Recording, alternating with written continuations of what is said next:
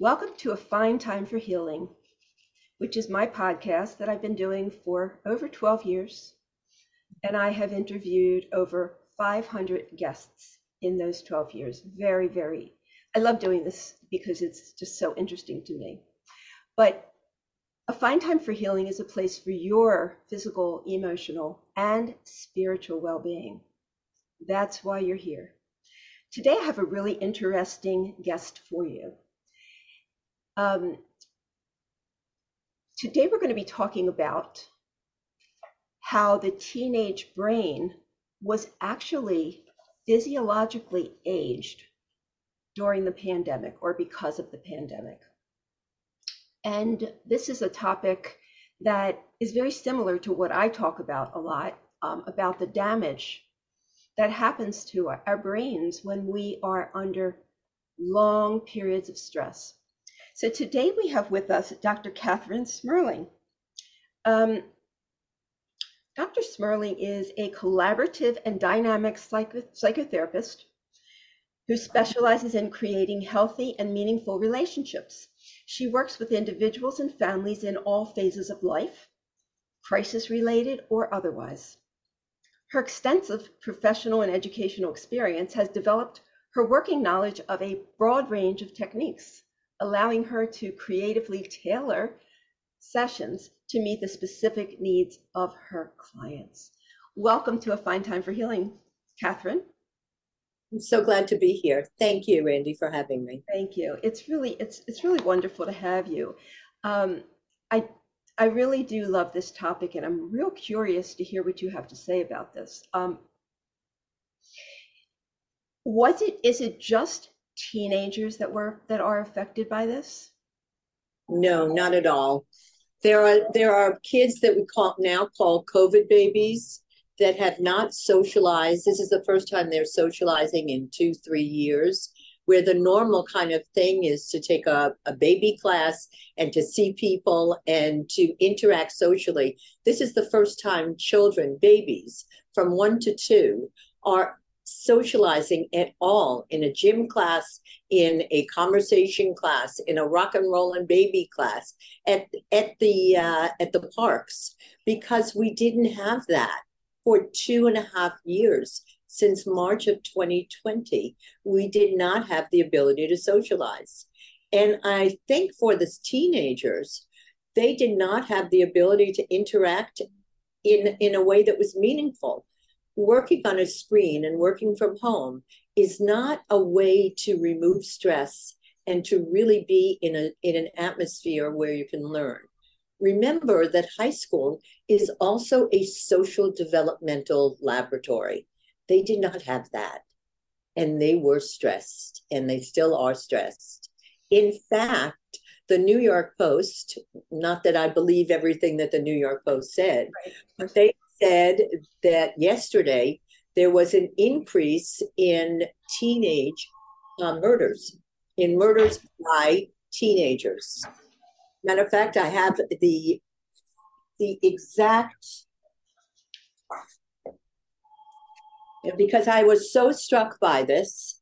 It says shocking 161 murder suspects in 2022 were minors, double the number from 2019. Wow. So that shows that we are losing we're losing almost a generation to violence and to lack of social communication. And this is largely due to the pandemic, not totally, but it is. Wow. That is so frightening to know that it's promoting criminality. And now, so you've explained how the stress has affected them so powerfully. How does it age the mind? Stress ages the mind. Those people that live the longest and are the happiest are those that have been able to externalize the stress, but not internalize it.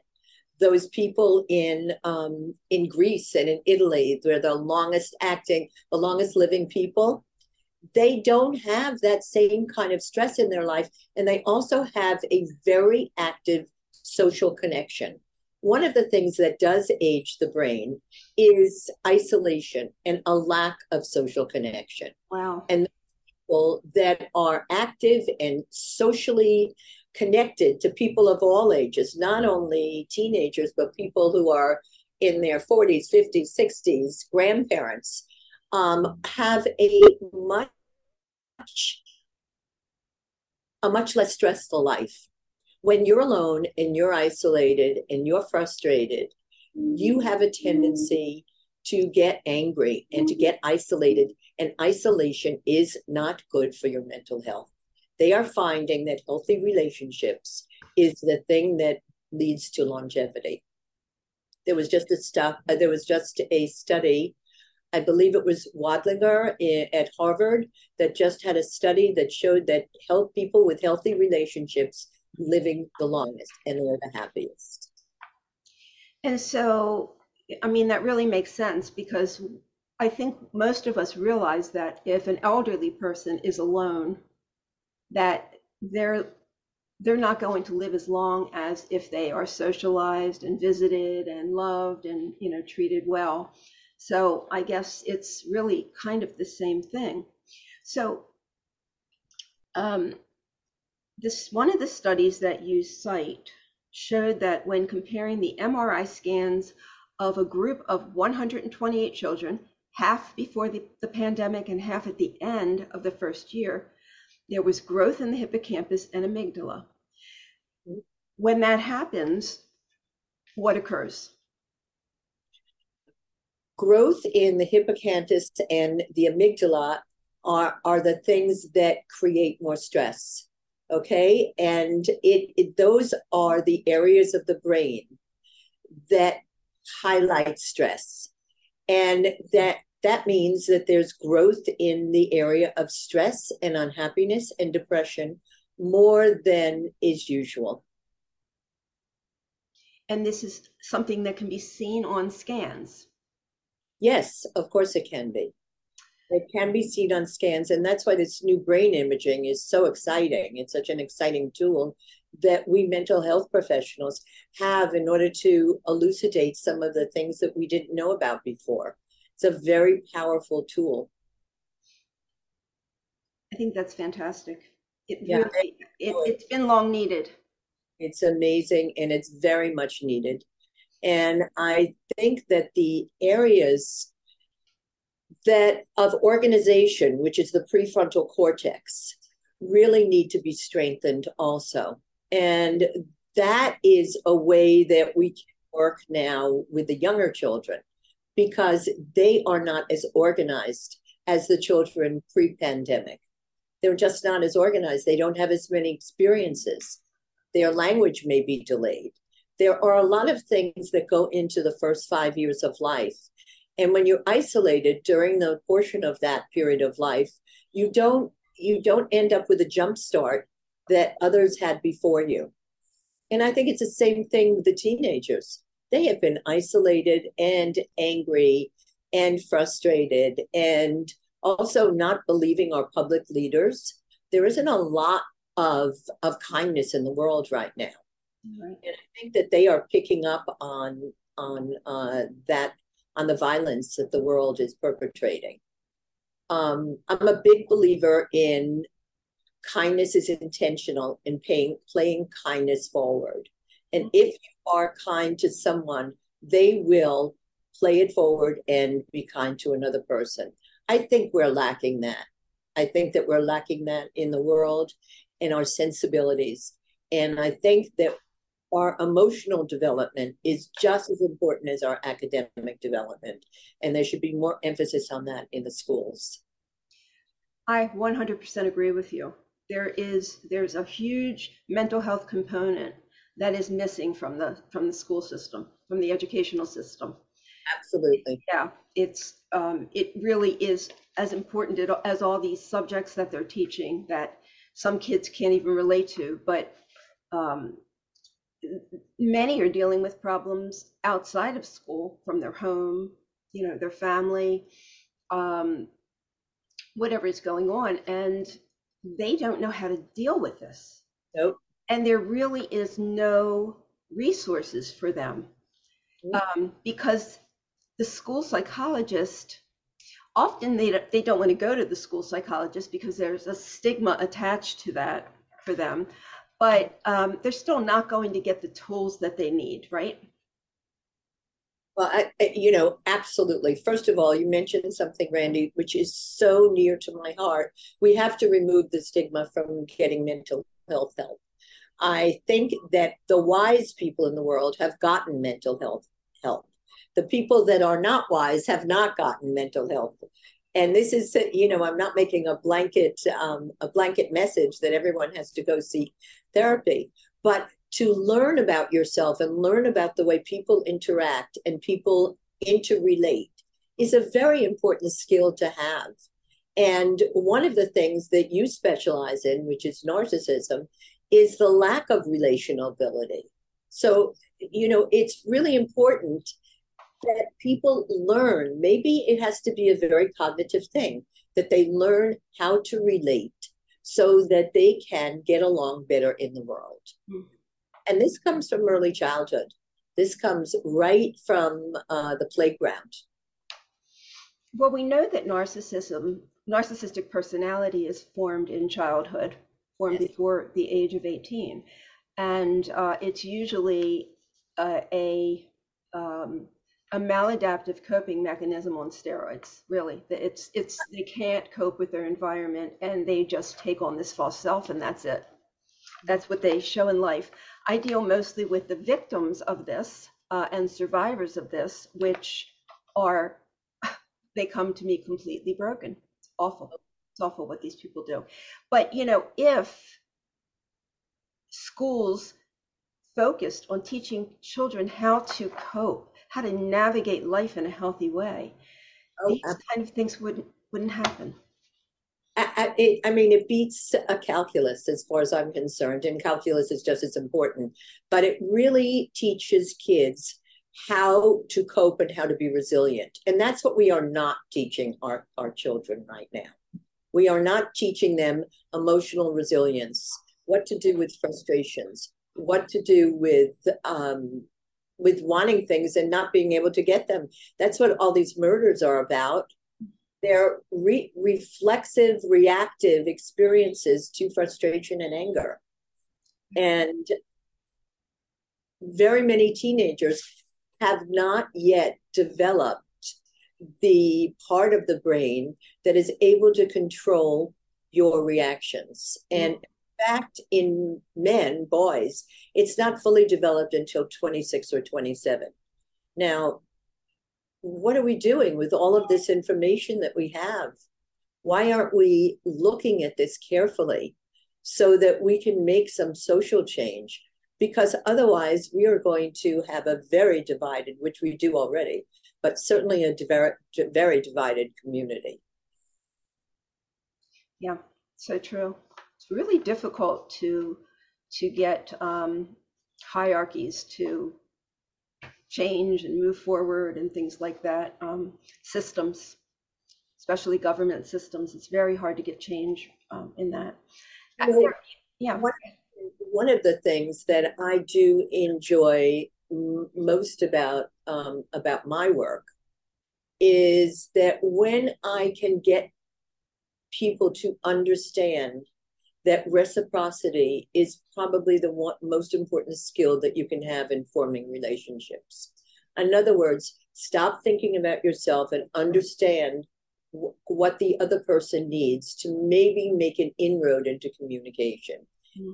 I love seeing someone's face light up and say, wow, I could do that. I can really do that. So that's exciting to me. If we can do it on the ground with one-on-one, we can do it in more ways than we can possibly imagine.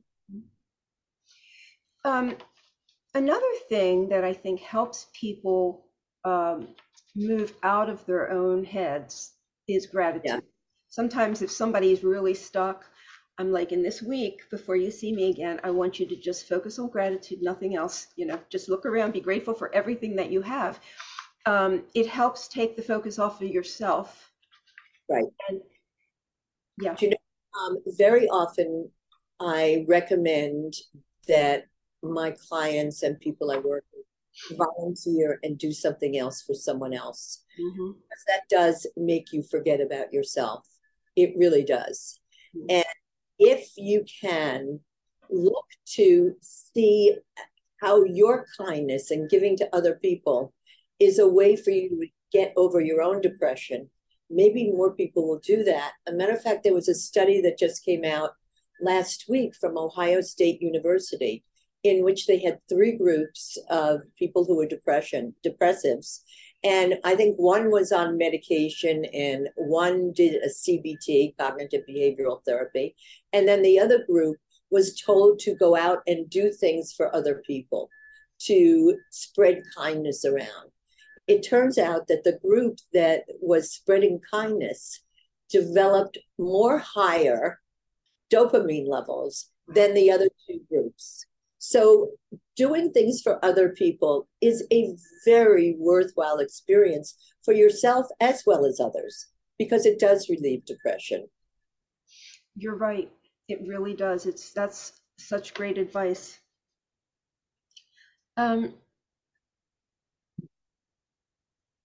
What has happened to, we know what's going on with the children. They've been isolated. What is happening with adults, and why are we all so anxious and angry and stressed? Why is this happening?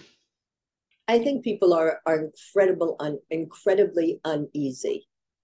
First of all, for many couples, whether married or not, they spent a lot of time together during the pandemic. And now they have gone off and they're starting to develop their parallel lives once again. And they're beginning to see that maybe things aren't the way they thought they would be. There are very few people that have the same relationship now as they did before the pandemic. The pandemic has changed everyone and changed the way we relate as a family and couples. It has done some wonderful things in that people did value and are valuing now, I hope, family dinners and a chance to do things together as a family and enjoy your family instead of finding as though it's a burden. But there are no families that have come out of the pandemic without scars. There just have not been. And those scars are real. A lot of people have lost jobs. The stock market is incredibly volatile. The inflation that's going on now it makes people uneasy. And there are a whole bunch of things, that are making things hard for people to relax, really, rich or poor. And, of course, when you have money, you can escape some of the problems that you have. But people who have money are still very uneasy and very anxious. And, I think the whole country is going through a transition period, hopefully to something better than it was, but a transition period to try and trust your public leaders, for which people do not now. Yes. Yes, I agree. Things are strange, very strange right now. It's very hard to get your equilibrium right now. Nothing is as it was. Nothing is predictable. It's very strange. And look at California with 3 mass shootings over the last week, and that's scary. I mean, these have been residential areas that have been traditionally quiet and friendly, and now there are mass shootings there. It's very disconcerting and very anxiety provoking. Of course, no one is safe. Yeah. That in itself is a very difficult thing to live with, to not feel safe. Yes. I think you have to feel safe in order to be emotionally healthy. And so, everybody's walking around looking over their shoulders. You just don't know what's going to happen next. Mm-hmm. I know I live in New York City, and I am so grateful to the policemen and security that we now have in our subways that I make a point of saying thank you when I'm standing waiting for a subway and I see the policeman there, because it has been violent in the subways. And at least that's one part of New York which has showed a force so that people feel safer, which I think is very important and very important for our own mental health, as you have said, Randy. Right. I was unaware. My daughter rides the subway. She lives in Manhattan. My phone keeps ringing. I thought I turned down the ringer. Anyway, um, she lives in the Upper West Side, and so she rides the subway. And I've been so nervous about it because of the things that we've been hearing. But I'm really glad to hear that they have security now. Oh, there's security all around the subways, honestly. I don't do anything that's unsafe, and there is security now, where wasn't about 2 months ago. Oh, so it's just in the last 2 months. Yeah. Yeah, I mean, if you can't ride the subway, you're paralyzed. In New York, yes. Nobody has a car. Um, so what is the physiological? So we know that stress. You say I have in my notes that there's a growth in the hippocampus and amygdala, and why do they enlarge? Through stress. You know, our body is the most incredible integrated system, and you can't feel stress and not have it affect other parts of your body. Right. You know, you just don't do that. There are people, sometimes people blank out because they're so anxious that they can't talk. Well, that affects your ability to process language, Okay. affects your body. And this is, I mean, we can't just have a pain one part of our body and it not affect the other part. We are a beautifully integrated system. And if you feel stressed, you're going to feel it in your stomach. You're going to feel it in achy bones. You're going to feel it in tight muscles. You're going to feel it as from a headache. You're going to feel it all different places. And that's why I think exercise and walking is so important, because that does relieve the somatic stress. It really does. So, I guess I asked that question about the enlarging because I know that in the studies that were done with children who grew up with anger in their homes, their hippocampus actually was smaller. So, right? So, why is it larger in this case? Do you know? Did I stump you? No, I think, I'm very well educated, but I'm not a medical doctor. Okay. That's something which I will actually ask as soon as we get off the website. Okay, great. I didn't mean to stump you, but thank you. No, but I am also curious to know, and that's something that I'm not familiar with. So I'm going to be honest and say I'm going to do some research. Good for you. You let me know. Um, what else is going on with our children and our teenagers? How are they dealing with school and the academics and things like that? I mean, we know that their social life was drastically affected. Is it impacting their academics? I think yes. First of all, I think colleges now are looking for, unique individuals that have been able to overcome hardships in their lives, Mm. and not just people that have been spoon-fed throughout their lives. As a matter of fact, there are a number of colleges that have stopped all legacies from being able to get early entrance. Really? Yes, Like Ivy Leagues? Ivy Leagues. Really? Wow. Yes. Hmm. And so I think that the game has changed, And I think that kids now are trying to keep up with the game or keep up with the changing game. The other thing is that there are lots of pressures on them. The educational aspects of their lives were absolutely stultified by the pandemic because no one learns better online constantly than being able to sit down and ask questions and have a real interaction. I also think that there is a demand on kids now to be multifaceted. They aren't only interested in a kid who, colleges that is, in a kid who does very well on the standardized tests, and those are being eliminated to a large. Well, the standards have changed and the game has changed. And I think that high school kids and college kids don't really know what is demanded of them right now. There isn't a clear-cut structure. And they are, they're a little bit lost, which I think is okay, because if you're not lost in your 20s, you will have a hard time if you're in your 50s and you become lost. You're right.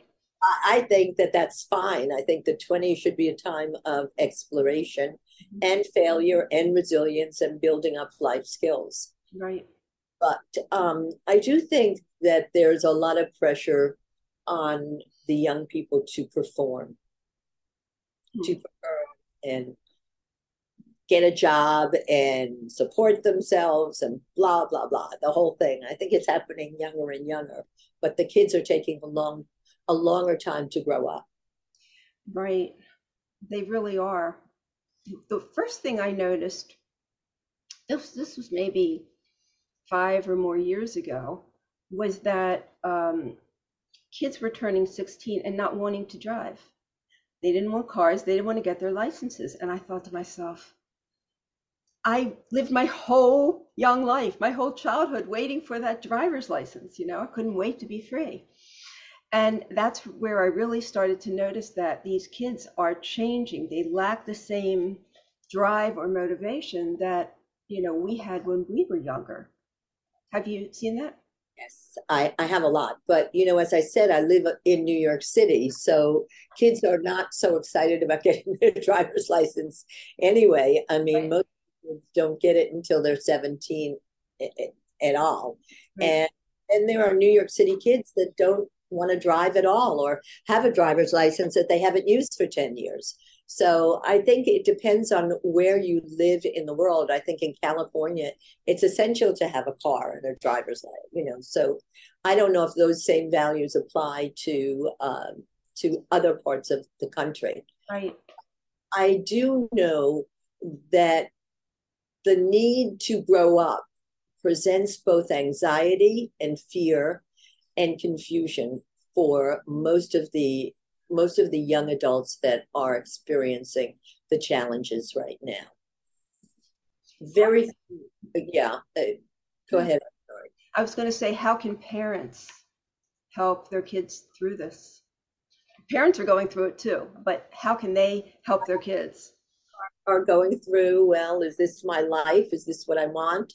Do I have an opportunity to change as well? I think that parents can be open about their struggles as well as kids' struggles. And, I think the best way to communicate is certainly through honesty and not to be judged. If a kid is having, trouble, that's fine. How do we get from one side to another without experiencing some kind of grief and anguish? I mean, life is not a smooth scale, where you just go one way and it goes all the way up. There are lots of bumps in the road. And we have to be resilient and teach resilience to know that it is okay to fail. I think that's the biggest, in talking about this, Randy, I'm thinking that what is the biggest lesson? I think that it's okay to fail. It's okay to take risks within, with certain capacities without doing something harmful to yourself. But take risks and fail, because that is the only way that you are really going to learn in an experiential way.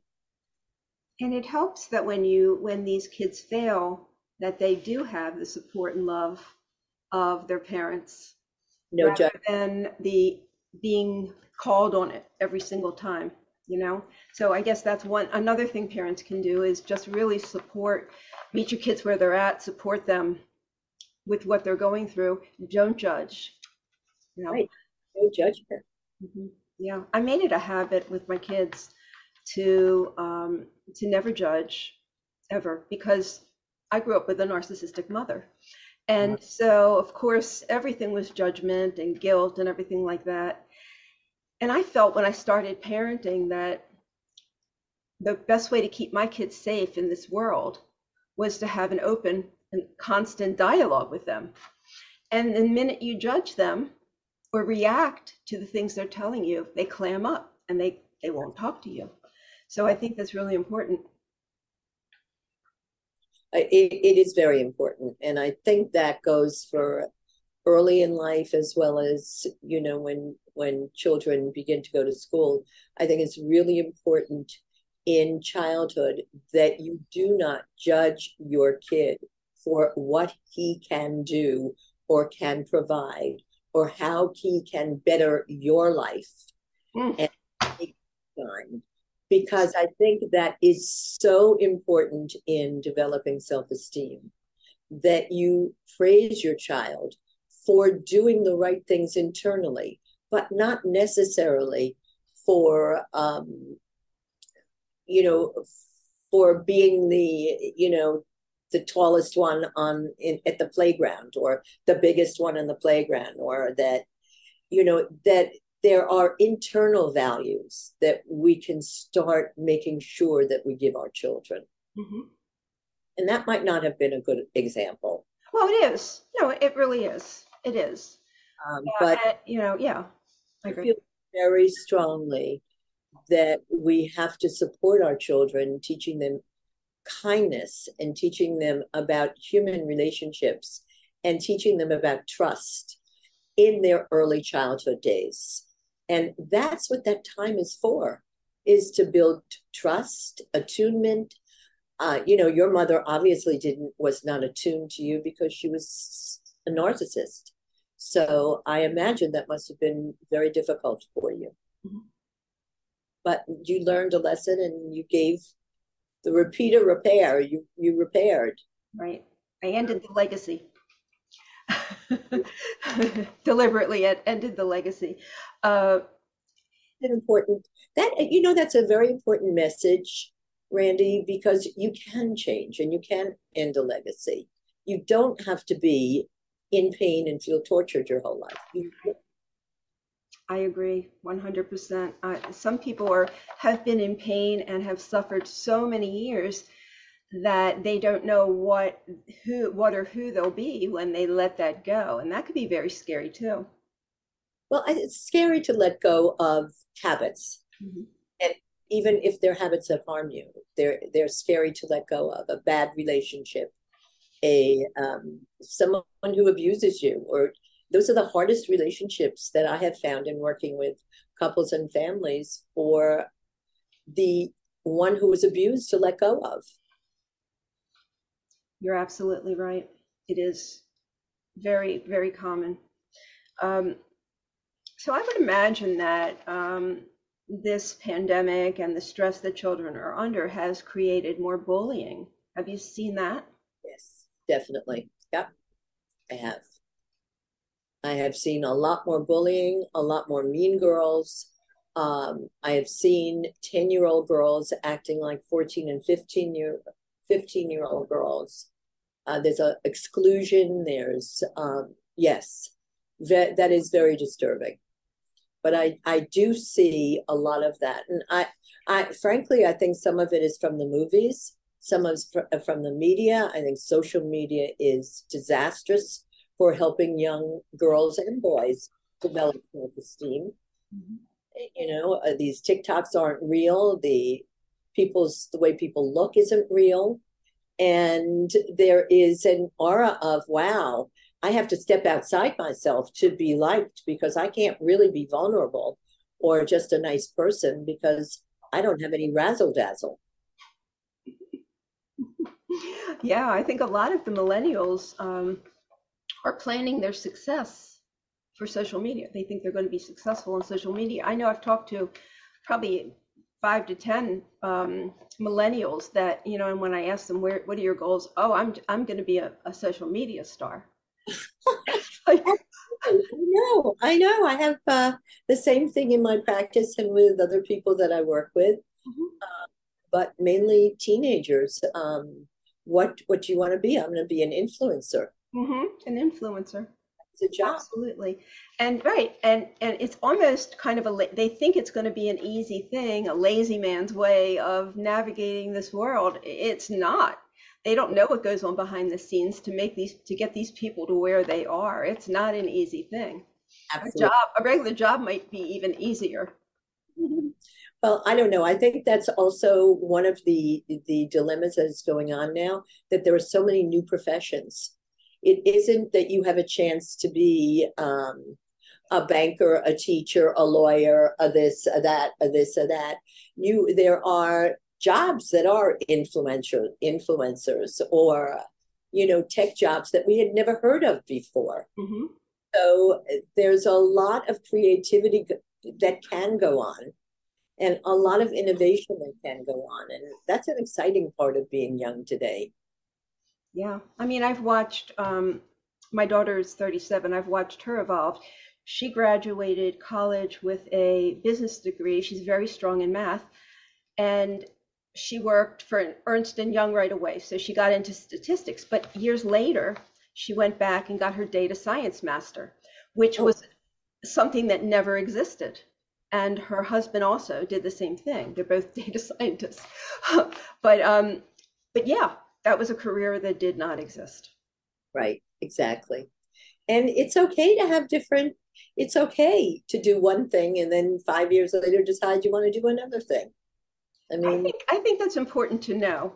I think, when I grew up, the father, I mean, most mothers weren't working at the time that I grew up, and the fathers, whatever they got stuck in is what they were stuck in until they retired. And it's not like that anymore. I was very fortunate to have a working mother all the time and a mom who was a speed skater and an athlete. Wow. That was a great role model for me. But I honestly, when I was young, I wanted to be like everyone else, like every other child. And I couldn't believe that I used to lie and say my mother was home. She wasn't home. She was. And when you think about it now, I mean, my God, what an incredible role model I had. You Yeah. know, think that I was not proud. I am now, of course, but that I was not proud of the fact that she was a working mother when a lot of mothers did not work. Yeah. It's funny that you were embarrassed by that. But that was the norm. That was the norm. That just was the norm. Some families had one car, and the father took the car to work, and the mother was home, and that was that. Uh, And my father used to walk to work in a community where you didn't walk at that time. People didn't walk just to walk at that time. And my parents were quirky for their time in that period of time. But and I think there's an element of wanting to fit in for all kids. So I think the pressures of wanting to fit in New York City are quite different than they might be in another suburban community. yeah. But I have had kids that do the same thing that I did when I was a kid, that have made up stories of their family because they were embarrassed, or they don't tell the whole truth. I think that's very common. And I think that the sooner that you can admit it and know that you don't have to do that, because no one is judging you. No one is judging you except for yourself. The more that you love yourself and you can be honest with yourself and forthright about who you are, the happier kind of person you will be. Why do we think that other people are as hyper focused on us, what we do, what we say? as, The you truth. know, as people just aren't that hyper focused on us. Why do we do this? No, I think there's an insecurity. I think that has garnered more attention because of the internet and the social media, that we are concerned about what face we want to put forward, and what content we want to display for the rest of the world. Um, I I mean, I frankly, as an adult right now, I don't care, but I'm not involved in social media where I need to be liked. Hmm. So I think it comes from the idea of, so how many likes did you get? How many followers do you have? All of that is so detrimental to forming your own self-esteem, because there are enough things that come around naturally that you don't have to post. I have over 1,000 people that like me today. I mean, that's really hard to keep that up. It is. I use social media for my business as well. I started using it for, to have a personal page. And what I found was, I mean, I'm highly secure. I'm mentally well. I, I You've feel done good about work. myself and everything. Every time I would go on that page, I would start to doubt myself. I would start to feel worse because it's like, oh, well, her husband must love her more than my husband because look at the big bouquet of flowers he just got her, or, the piece of jewelry, or, or why are these people taking so many vacations when I'm not? It's like, Yeah. it's really hard to um, keep your self-esteem. Even the best of us, who are healthy and successful. I have a newsletter, and this month it's going out next week. And this month it's about FOMO, the fear of missing out. Mm, And this is so prominent now with small children till 90-year-olds, I guess. But everyone, for some ridiculous reason, you cannot be all places all the time. You cannot, and maybe it's not even important to do that. You have to do the things that make you happy and your family happy. And you don't have to be seen and have it posted and be in a magazine, or, I mean, whatever. I mean, to be, the most popular person in your high school or in your college or whatever. But the fear of missing out is so great mm, that it has caused, that is one of the primary experiences of eating disorders, is their fear of missing out. really. Always looking out instead of looking in, always looking out. And this is a way to control your own ability to control the world, is through an eating disorder, or something else that self-harms. So, I mean, I think we have to be explicit about what FOMO is and the fear of missing out. Be explicit that the only person that you have to please is yourself and your close friends. And you don't need 300 close friends. You need 1, 2, 3 close friends. You need quality in your life rather than quantity. I agree with you. I do. I agree I with you. think that we agree on a lot of things. Yeah, because when you work with people, you see these things, and I'm seeing a lot of people whose kids, maybe middle school, adolescents, are not wanting to go to school. They're having stress about going to school. And Yes. the parents are like, what do I do? What do I do? Well, I'm not a child psychologist, but it's getting worse and worse and worse. Do you think that's because they got to be home? Well, I think there are going, I'm noticing the same thing, that there's a lot more school refusal than there used to be. I think they got used to being home and doing work in their pajamas. And I think that school is more rigorous and it's more demanding than it had been for them staying home. I also think that school is more challenging. it's more challenging to have to do things in person than to have to do things in your room where you could be doing your nails while you listen to a lecture on an English lecture. I mean, you could be multitasking, talking to your boyfriend while you're supposed to be listening to something on school about school. So I think there's a lot more school refusal than there had been. Yes. Same is true with adults. There's a lot more there's a lot more work refusal as well. Oh God, yes. Yeah, most most people in their 20s will say, well, I don't want to be in the office 5 days a week. I'll be in the office maybe the most 3 days a week.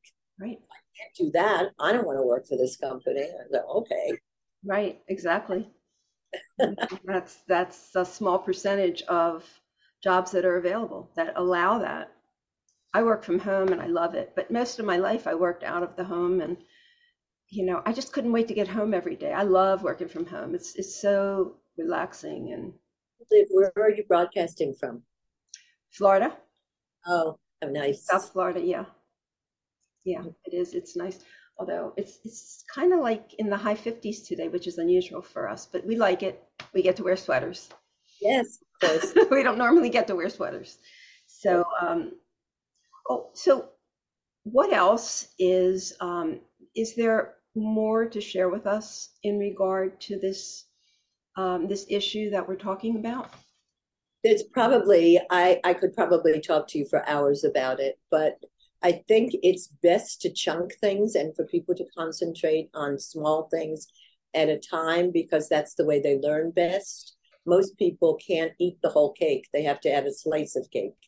Right. So if I were to give you a slice of cake, I would say, first of all, kindness is intentional. Practice kindness and practice thinking about other people. Get out of your own self. I would say that try to spend as much time as you can with people that really are meaningful to you, that are intentionally meaningful to you, that are not just FOMOs, people that you want to spend time with because you're a fear of missing out on what they can give you. I mean, really, and find things that are healthy to do with friends. I mean, taking a walk with a friend is glorious. Even playing golf, if you play golf, even, taking a walk outside, going to a museum, going to a coffee shop and having coffee and sitting and talking with someone. But cherish your days and know that what you put into your days, you're going to get out of them. And if you put in a lot of caring for other people, you'll get back a lot of caring. And that's a rich life. And developing meaningful relationships is really something that should be first and foremost in your heart and in your mind for emotional health. Yes. In regard, because I know a lot of people that listen to this are dealing with the issues that I specialize in, narcissistic abuse. And one of the major problems that they have is that they don't do anything for themselves and they do everything for others. So right. There has to be a balance there. There has to be that self-love first, because we can't give from a dry well, right? The adage is always, when you're traveling with your child, put on your own gas mask first, then put it on your child. Right. I had a client the other day whose husband was traveling for the weekend. And I said, what are you going to do? She says, well, I have 3 kids home by myself. I said, get a babysitter for an hour or 2. Go do something, take a walk, do something for yourself. Or otherwise, you're not going to be able to have anything to give to your children, right, who are all demanding of you. Mm-hmm. And don't try to plan an extravaganza. Just relax. It's like people feel as though they have to plan something. Well, don't plan anything. Just have a tea party at home. Exactly. Yeah, you've got to take care of yourself, because you have nothing to give if you don't. It's very, very important. And it's why so many people feel drained. Yes. Because they're giving and giving and giving and giving and share, and they're not getting. So there has to be that balance as well. But, but your point about thinking about other people is really important, because we do need to get out of our own head. It doesn't mean that we get out of our own self-love. We have to have that self-love first. But we should get out of our head, and so that we're not just worrying and thinking and, with all this anxiety. Because when we're sitting alone and we have nothing to do, that's what happens. I know years ago when I was a stay-at-home mom, I started volunteering for hospice, because I realized that as I sat there, I was really feeling bad about myself. I was like thinking about things and worrying, and I'm like, Randy, get out of your head. You got to do something. So that was a great release for me. And yeah, you're not thinking about yourself when you're working with people in hospice. You're not. And you're not thinking about yourself when you're thinking about people in need in general. You just aren't. Mm-hmm. And it's a wonderful way to feel better about who you are. So it's a plus. It's a win-win. You're helping someone who needs you, and you're also at the same time reaping the rewards of doing that. Right. This has been such a great conversation. Thank you. You have a website, right? I do. What is your website? It's Dr. Smerling at drksmerling.com. Okay, perfect. And do you see clients? Put my name in and you'll be directed to my website. Okay. Do you see clients virtually, or are you just seeing them in person? Both. I see both. I see that was one good thing that happened for me, is that I got very comfortable doing things virtually, but I still prefer to see people one-on-one if I can. Mm-hmm. Yeah, it's real important. I used to just do it over the phone. You got to see you got to read them. You got to see people's faces. So I thank you so much. This has been really interesting and stimulating. I learned a lot from you. I'm sure I would love to be able to connect with you again. Yes, definitely. Do you do any writing? Do you have any books or anything like that? Writing, as a matter of fact, I honestly am very excited about it, but I just got a book contract. Oh, lucky. That's not easy to do. So I'm in the process of trying to work on finishing that within 3 months. Did you have an agent that helped you do that? I did. And but that's very exciting. And so I am writing. I'm working virtually and I work in person, and I have a busy but very fulfilling life. That's wonderful. That's wonderful. Well, when your book comes out, I know it takes the publishing process takes a while, and I really applaud you for getting a contract, because I've written books and I've been unable to. So I've self-published and promoted myself, but that's a huge feat, especially nowadays when so many people are writing books. That's great. Cool. Yeah. So what is the topic going to be? Do you want to share that? It's about families and the same kind of thing, building a foundation. Okay, great. All right. So when that comes out, you'll come back and we'll talk about your book. For sure. Right. Yeah. Tell Alex. Yeah. Tell Alex. Alex is your promoter. Okay. Yeah. Tell him to contact me again. It's great talking to you. Have a wonderful day. Thank you. Now, have you written anything that I can read too? Shall I Google you? Absolutely. I'll show you this one.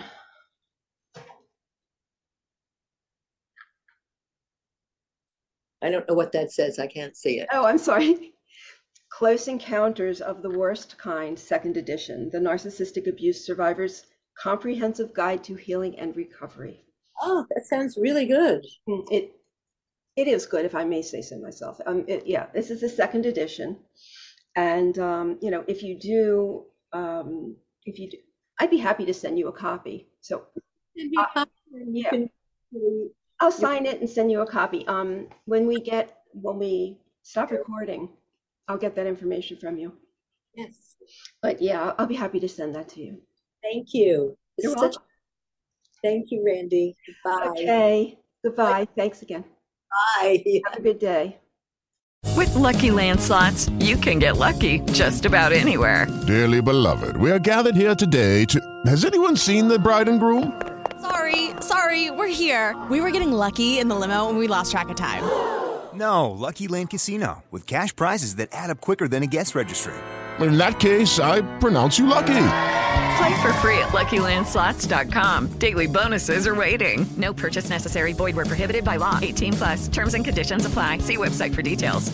If you only have a 401k, you're not getting the most for retirement. Wait, what? Add a Robinhood IRA on top, then they'll boost it by 3%. You can do that? And if you transfer in any retirement account, you get 3% on top of that. Is there a limit to the match? No limit. Robinhood Gold gets you the biggest contribution match of any IRA on the market. Sign up for Robinhood Gold at Robinhood.com/boost by April 30th. Subscription fees apply. Investing involves risk. 3% match requires gold for 1 year from first match. Must keep IRA for 5 years. Match on transfers subject to additional terms and conditions. Robinhood Financial LLC, member SIPC.